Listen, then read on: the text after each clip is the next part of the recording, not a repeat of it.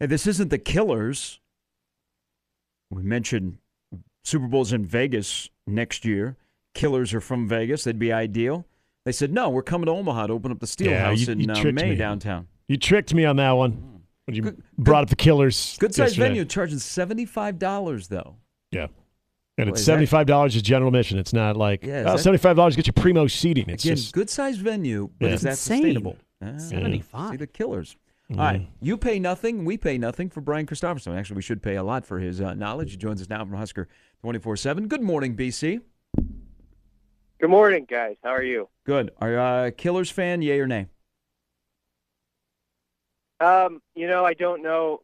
I don't know a lot of their music. Actually, they're probably one of those groups I do know a lot of their music, and I just don't know who's doing it. And I know that sounds bad to say out loud because I know they're a recognized band. I'm sorry. Yeah, I apologize. I bet if we named some songs or we played some songs for you, you'd be like, oh yeah, I know them. Yeah, they're okay. Exactly. They're one of those bands to me where I'm aware of them, and if you played like 6 to 8 songs, I could probably hum the tune with you. Okay. But I just don't. I can't name them. All right, so that's where I'm at. You were in Ann Arbor in mid-November, Mr. Brightside, which the Michigan fans sing. Okay. Yeah, that's Killers. probably their most popular song. I think When You Were Young is also a fantastic song. So they're basically a 2-hit group. Oh, okay. Yeah, I thought they had more than that. Yeah, Mr. Brightside, of course. I do know that one. Hey, let's start with basketball because Nebraska plays in New Jersey tonight against Rutgers, who is an NCAA team, but they're trying to bounce back after losing a couple in a row in which they scored 60 each game, and could be a rock fight. But before I ask you about that game, so yesterday I'm watching the polls and Alabama basketball is number 1 in the country. Then I'm watching last night. Miami's got Jim Larrañaga, who has been very successful against the Dukes in North Carolina since he took over at Miami. They went to the Elite Eight last year. They got Jordan Miller at guard. They got a good group of guards. They're going to be a tough out once you get to March again. But Miami is a top 15 basketball program. So these are two schools that we would consider football schools, kind of on different levels, Alabama football compared to Miami football. Do you think that an Alabama or Miami basketball success has any impact on how we look at Nebraska basketball? I mean, I guess it could. I've always thought you can have both. I don't buy into the theory you have to be just a football school or just a basketball school. And I think, it goes the other way, too. I mean, you've seen programs that are thought of as basketball first that have had years where, like, football has kind of been the talk. Like, Kentucky's had a couple of those years recently. And, so there's examples both ways. I always think of Wisconsin. Obviously they're good to bring up right now around here because everyone's kind of reveling in Nebraska's win over them. But you look at a team that, for the last 20 years pretty consistently has made the tournament. They've been a threat, like in postseason play. They've even, been in the Final Four and challenged for a championship. And, I mean, I think Wisconsin was probably thought of as a little bit more football heavy, at one point, and that's sort of now, they share it a little bit. So I believe you can have both. And I thought on Saturday, it was just another example, and it can be taken for granted. Nebraska's got a losing record, but I think people do appreciate this particular team and their effort despite the injuries. But, when you have, I don't know what the actual attendance was, but 10,000, 11,000, more than that in the arena and being as loud as they were even when Nebraska was down double digits. This is a fan base that craves it. And if we've seen it when it, the special year with Tim Miles, when it got rolling, what that place can be like, it can be one of the best venues in the country. I actually think that when Nebraska basketball is playing well. So, they're working for it, and there's been a couple good things happen the last week for a team that's had some obstacles. So you at least appreciate that. Yeah, I mean, I think we go back to the injuries, and then, of course, the most recent one, with Bandamel. But then you look at some guys that have sort of emerged in the absence that just, based on necessity. We saw Sam Hoiberg. What Casey has done has been impressive. But then you also add the most recent addition to the sort of the feel-good file, and that is Blaise Keita, with his role in what was kind of a Derek Walker not performing. All right, Blaze, you go get him now. We got this too big lineup against a Wisconsin team that has some length. I know this is going to be matchup contingent too, but I mean, what did you kind of take away from what we're being told is pretty much a healthy Blaze Keita for once? Yeah, hopefully it's a confidence booster for him because he stood in there and he didn't give ground defensively, and I had 11 rebounds in 23 minutes. He just did everything he was asked to do in that game, drew a charge in overtime. He's always been a guy they've really appreciated, like how he's come to work even when he hasn't been playing a lot. So you like when guys get rewarded and have that moment.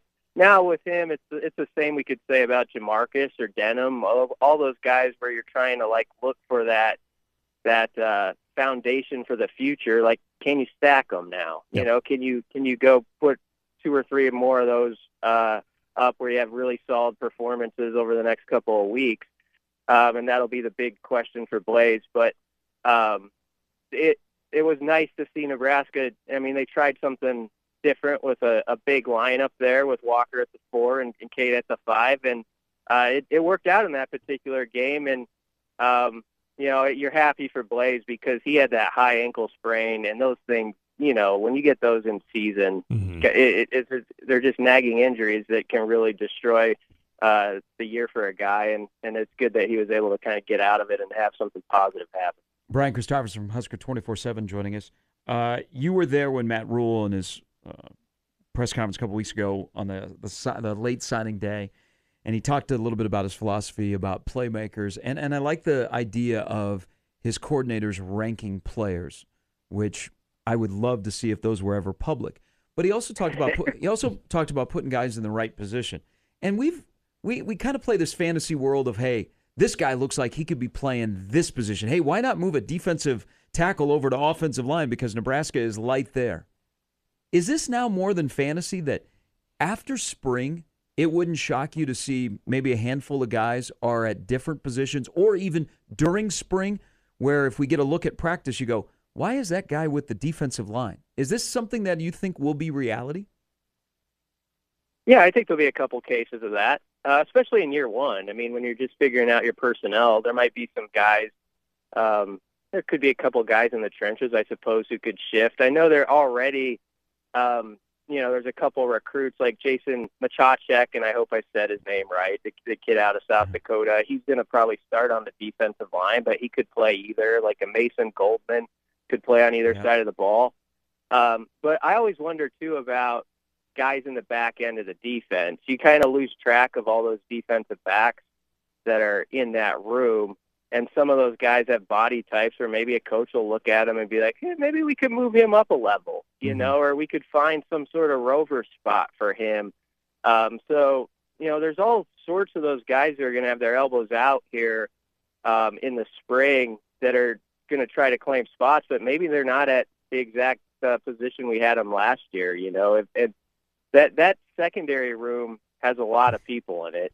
And there's even guys like Kane Williams who people were excited about last year when he came. And I always think of like Kobe Brett and, guys that we followed through recruiting that you sort of lose during the season and you forget about. And now is their chance to show they can be a part of it. And maybe that involves, their spot being tweaked. Hassan Reddick, who obviously has had a great NFL career playing in the Super Bowl Sunday, he was a safety to start when he went to Temple. He moved up and he switched to kind of tweak his positions the first couple of years, and it kept getting better from year to year. So some of these things do take time too, and it'll be interesting if players can also have patience as they develop and if maybe they move to a new spot. That's a big part of it. Brian, and I know we're going to talk to Shafe on Friday, but one crystal ball prediction having Nebraska, not the highest confidence level, but I think we all get that. I'm not going to ask you, what does your gut tell you right now? But as far as a timetable, I know we've kind of discussed this a few times. Typically, these decisions don't go into the summer necessarily, but are you kind of getting a feel of when you think that timetable will be when we finally know exactly where Dylan Raiola is headed?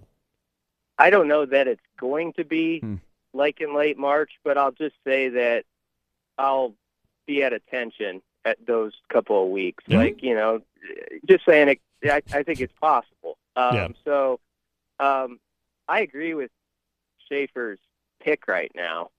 I would, if you said, okay, you have to choose one, understand Right. this is how I'm framing it, I would say Nebraska. But you're going against formidable competition there. It's more than just a family connection, I think, that has put Nebraska right in the thick of this. It's Matt Rule and his staff. They've done a heck of a job in a short period of time. I think, you've heard Dominic Raiola talk and do interviews and stuff, and he's a big in the Rule fan club. He expects that he's going to turn around his alma mater. And, if your son would have a chance to be a main part of that, obviously it's going to be Dylan's decision, but that's a pretty attractive deal. And I still remember when Dylan received the Husker offer that first day, and the way he tweeted it out on social media, and he had a special message about how this offer was about family, and it meant something about family. I do think this one has always carried a little more weight than some other offers, but it's a matter of, do you have the right people at the top leading it where you feel like you're going to maximize if you actually go there? And I think the family now is believing that's real, and that maybe wasn't the case earlier. I agree with everything you said, and I think their professional approach and not taking for granted, yes, playing the family and you played here connection, but also treating him like a major priority that we're just meeting for the first time, which basically they were. I think that has resonated. Do you think, and we're all trying to read into this, and he's definitely someone that when you're a program like Nebraska, he can change you. I mean, there's, people are clamoring for parity in the sport. Everybody outside of Georgia and USC should be wishing that he goes to a place like Nebraska. But we know what a kind of guy like that can do for the perception. Is it something when Dom does these interviews and he talks about what Matt Rule is doing as a builder and he likes the progress, that he'll drop in, but wins matter? Do you think he's just doing that to play both sides of the fence when he says, well, you know what, wins do matter to Dylan? No, I mean that's always the biggest deal. We can talk about all the other stuff, but you gotta win at the end of the day. And I mean, the thing that Rule has right now is he's got a resume that shows he's turned around stuff. And so, when he goes into a room and he looks at people and says, we've done it at Temple. It wasn't easy there. These were the obstacles. We overcame it. We did it at Baylor. I started at Baylor, and there was like 40-some scholarship guys when we arrived. And in a couple of years, that we were contending for the playoff. You can say that. People can look it up on Wikipedia, and they're like, okay, it checks out. They know all that. So I think there's more of a track record that he has to sell, probably than even Frost did. I know Frost had the undefeated season there just before he came to Nebraska, but it was a shorter stint of time where he was at Central Florida. So the fact that Rule's done it in multiple places, turned it around, and and he's a good recruiter. I mean, this staff is just very confident in, I think, when they get in front of prospects and what they're speaking about and what their mission statement is, and they're all on the same page. I know it's a younger staff, but they're all guys that have worked for Rule or played for Rule, and so they didn't have to have this honeymoon phase where they're figuring out when they're talking to recruits, what's our message here? This guy he's going down a different lane than this guy, and so I think all that matters when they sent 9 assistants to see Dylan the one day. Those guys are all pretty much on the same page about what they want and what they're trying to get across because they've been together for the most part. And I don't think that should be understated. I think that's been a big part of these first 2 months and them having success is that they haven't had to try to figure each other out for the first, 5 weeks or whatever. They already kind of knew what the other guy was doing, and they play off each other. BC, I know we finally have now pretty much heard from every coach. You heard from Gary McGuire and Bob Wagner last week, towards the end of the week too. So, I mean, was there any kind of common theme now, hearing every coach speak? I know a line was used a lot with just about every coach who spoke. But, I mean, any sort of commonality, major takeaway now, kind of hearing from all of them? I think accountability really stands out.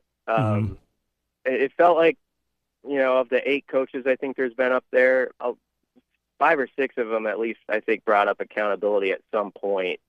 And I think all of them would echo it, of just like with Rule, they feel like that, you will get challenged on certain things, and, they're going to test each other behind the scenes, and you have a head coach who's going to make sure you're dialed in the way you're supposed to be dialed in a good way. And Evan Cooper talked about the one time, like, you guys see the nice Rule, I occasionally get the other Rule. Yeah. And he meant that in a positive way, too. Like, you have to have that. You have to have that fire behind the scenes where guys make sure you're on your game with whatever you're doing. And so it seems like that's a real part of it behind the scenes. And I think Husker fans, frankly, are craving that, to hear that sort of thing. And because they have all these ideas of how it's gone in the past, and we won't get all into that, but they want to hear that the head man just has like a good read on like all the different things that are going on in this program, and that he can be a commander of that. And I think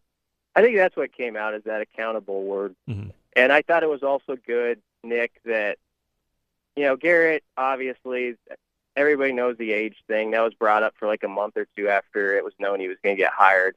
I think it was good that he was able to kind of get that out of the way, sort of be playful about it, and now he can kind of just move on with the media and stuff. Yeah. I think, where that's not the big subject. So I think that was useful to just have that press conference where, okay, that's part of the subject matter today, and now we can turn the page on it. It definitely accountability when Matt Rule is at the 6 a.m. workouts, when he can be. I mean, when he's allowed to be there. That's we don't usually hear about that. That's become something that everybody's talking about, that he might be in Arizona on one night, and he's back at 6 a.m. Inside watching all the workouts. So that's something I think with a new team, and talk about accountability, that if they're going to be there and their coach is there, I think that resonates. And not just him, but the staff is there as well. Yeah, and, everybody's all worried about the scholarship numbers. When Rule was sort of talking about that, I think you got the impression he's like, it'll play itself out. The standard is going to be set here. It is being set right now in strength and conditioning, and we'll go forward into the spring. And some guys are going to take it or leave it, and that's fine for the guys who leave it. But it's not time to get too fired up about, they're over the limit on this or that, because that's going to change, and he knows it. I agree. BC, as always, we appreciate it. Thank you. Yeah, thanks, guys. Mike Schaefer, who made the crystal ball. The good thing about Schaefer is he doesn't flip-flop. Like a lot of those people that do, especially national, will put in a crystal ball, and then they'll flip it the last minute, and the percentage looks good. We know what Schaefer is, a curmudgeon, and he dislikes Nebraska vehemently. Oh, horribly. So for him to put that in there, I mean, we talked about Woody Womack from Rivals. He was like, nope, Dylan's not coming to Nebraska. He's going to USC. I just say buckle up. And something BC alluded to, Nebraska is gearing up for a lot of in-person, hey, stop by during spring. Yeah. March 24th is their big, here we go. These are some dudes that are going to be here on visits, and they will just be into spring practice. So they will have just kind of started with their spring practice. I think that's the weekend that'll be their first padded practice as well. That'll coincide with that. So look out for what happens out of the group that will be here on the 24th of March. All right, Andy Kendi will be here before the hour is over. It's Mornings with Sharp and Hanley on 1620 The Zone.